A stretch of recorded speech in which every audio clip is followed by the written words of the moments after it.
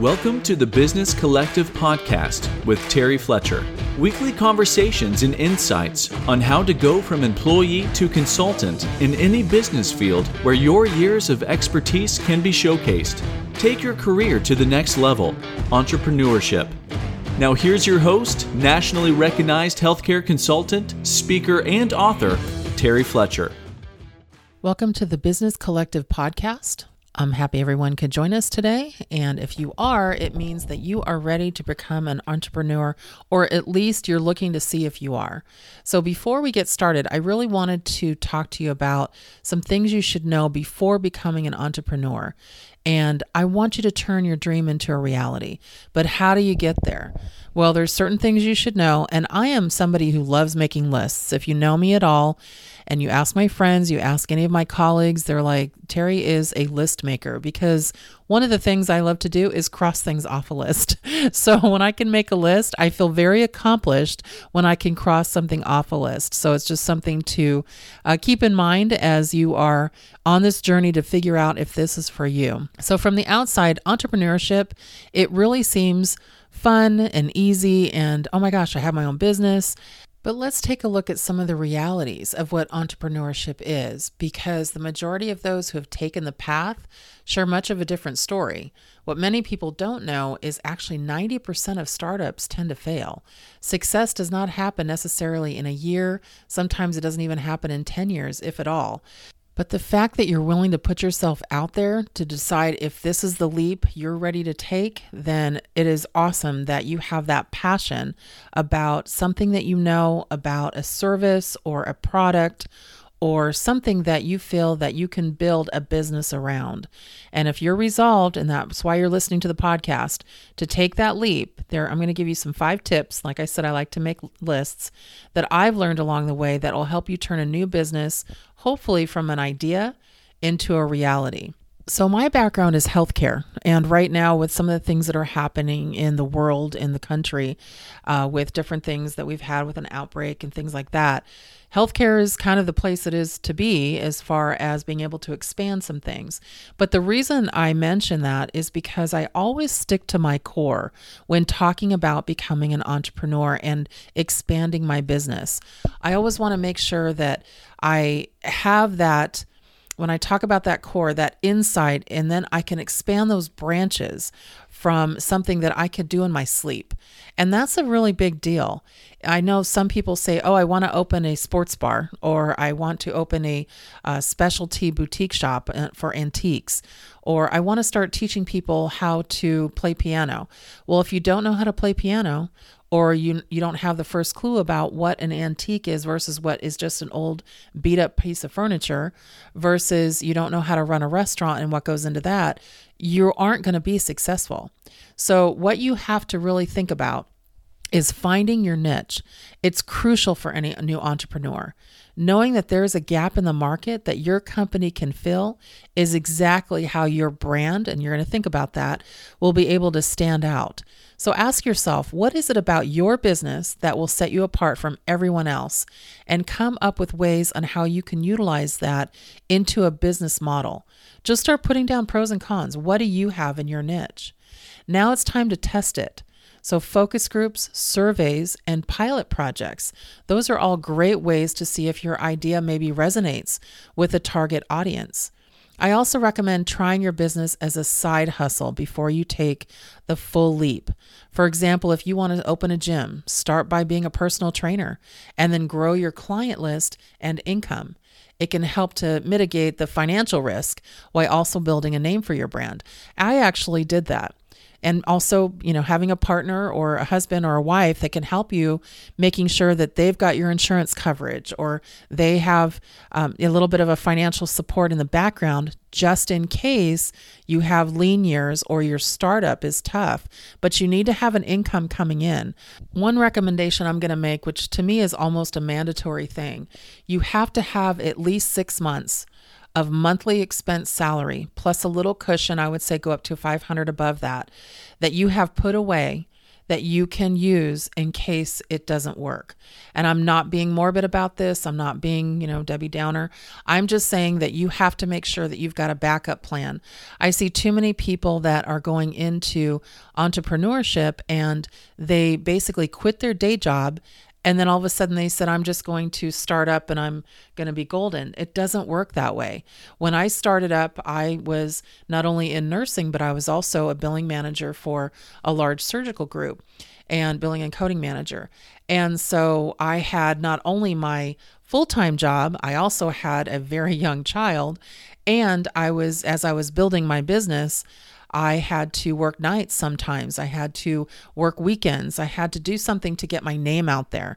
And the only way to do that is to continue to work full-time, but also making sure that you are taking steps to have financial backup plan just in case. And so whether it be a spouse or a partner or yourself that have put some money aside, that's what you're going to need, again, to mitigate that financial risk while you're building your brand. Next, you want to find a purpose. So what's the driving force behind your brand? Why would a consumer want to click on your website over somebody else's? Figure out what your company's mission statement is. That's critical. It not only gives you credibility, but it also allows the person that's searching you out to understand where you could possibly fit in services or tangible items or a business that they need to contact.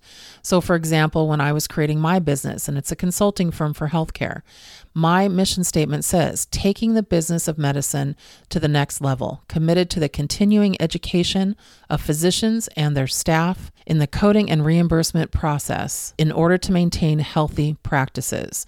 So my original consulting information and a mission statement was about education. It was about making sure that physicians and staff understood how important it was to educate themselves on coding and billing and reimbursement and compliance and regulation, and I could keep going. But it was just taking their business to the next level, not being complacent about it, making sure that you're current, making sure that everything's updated. And then as we move forward in some of these podcasts, I'll give you some insight on how you branch out from that mission statement. But it has to be powerful enough, or at least understood enough, to give people an understanding as to why they should care about you and your company as a whole. So are you giving back to the community? Are you creating an inclusive culture that allows working parents flexible schedules? Having a reason for your company to be up and running is just as crucial as to why it's running in the first place. Number 3, ensure that you have a financial plan and backup plan.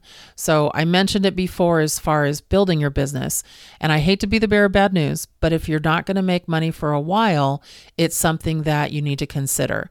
So typically you're looking at for at least a year. For those who have mortgages and families and other important financial commitments, or I should say urgent ones, entrepreneurship can be even a greater risk, and it also can be scary.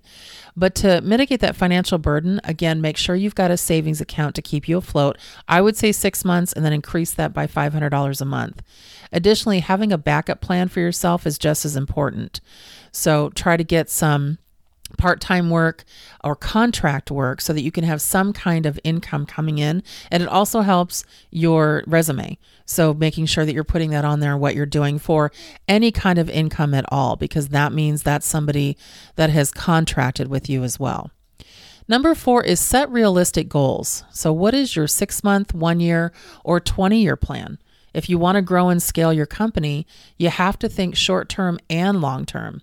So now make a critical path on how you're going to achieve these pillars. Setting goals for yourself as an entrepreneur is a great way to keep track of your own personal milestones, as well as keep you motivated as they continue to grow.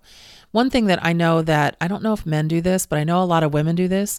They do vision boards, and they basically cut out photos and little messages and things, and they have it on actually a board, kind of a cardboard cutout, where they can see what's in front of them. I know I've heard of some, young women doing this just to vision what's going to happen when they finally get married one day.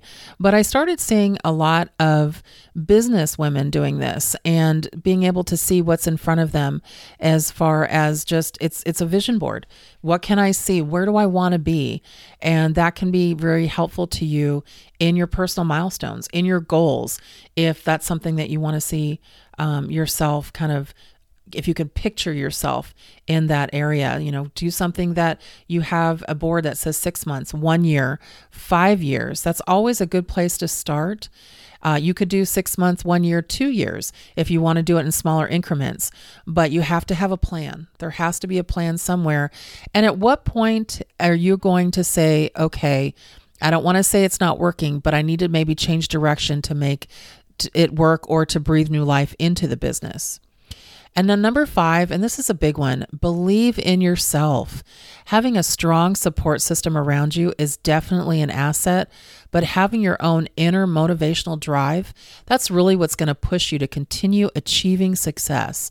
No matter how many pitfalls you may encounter, and trust me, your first couple of months or years definitely won't be easy. But believing in yourself and knowing that your company has the potential for bigger and better things is what will continuously launch your business to new heights time and time again. Just make sure that you have that gumption, you have that inner want to take it to the next level. If you don't have that and you expect it to come to you, you're probably not ready for entrepreneurship. And I wanted to put that out there as well. This is for people who are trying to decide if they're ready. So the podcasts are going to be those insights to let you kind of test your waters, test your mindset, determine if you are ready. Some of you aren't, some of you are more than ready, some of you have been ready. And so you'll know as we go through some of the discussions and I talk to you about what you can do to continue to build that business and become that entrepreneur and have that success like I've had and continue to have. And what's really nice about entrepreneurship, and I've dealt with this, I've been in business for myself over 30 years, 31 to be exact. And what I really like seeing is when you get that second act, those first years are a little bit lean and then all of a sudden you build momentum and your business will go in fluctuations. It almost will look like the stock market. You'll have those waves where you will be like, I can't handle all of this business. And then you'll have other days where you'll be like, okay, where's my next dollar coming from? And hopefully you'll have more consistency than that. But there's also a lot of things out there and a lot of differences now from when I started my business. Now with social media and everything is digital, or a lot is. And we've even seen now with some of the crisis that we've had with some of the pandemic that we've dealt with in the country and in the world, everybody's moving into doing things online and, kind of not doing things in person, which I wasn't even going to bring that up on the podcast, but I think it's important because what you were thinking might be your brick and mortar business may have to change. And so I am going to focus more on the service industry, since I am a consultant. Even though I do sell certain products, they are digital products such as ebooks and publications and things like that. But mostly what is for me and what I want to kind of bring to you is selling yourself, selling your skill, selling your niche, selling your expertise. What do you have to offer somebody that that you're confident that you have, that something that somebody else doesn't, or you can teach it better, or you can bring their business to fruition better because of what you know or how you can show them what to do. And that's where we're going to talk about pretty much a service-oriented type business.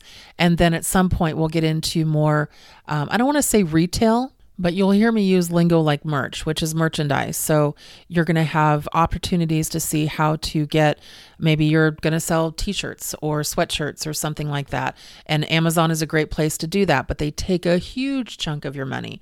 If you want to look at selling them on your own, if you want to do it just through your website. But I'm going to focus on services, and then we're going to get into looking at actual tangible items, because that's when it gets a little bit interesting, mainly because a lot of things can be dated. You're dealing with copyright issues. And so there's a lot more that goes into that. But when you have a service-based business and you can sell yourself, your personality, your skill set, then you've got a tangible item that nobody else has.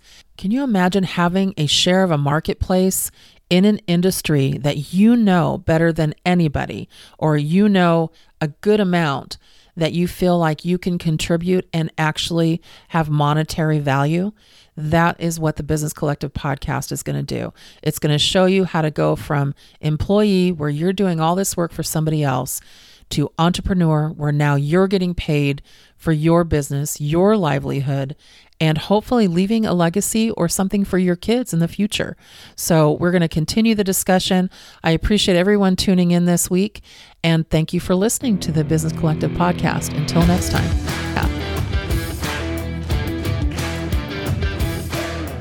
Thank you for listening to the Business Collective podcast. Drop us a rating and review on Apple Podcasts, Stitcher, Spotify, or wherever you listen to podcasts. Check out our website and blog at www.business-collective.com.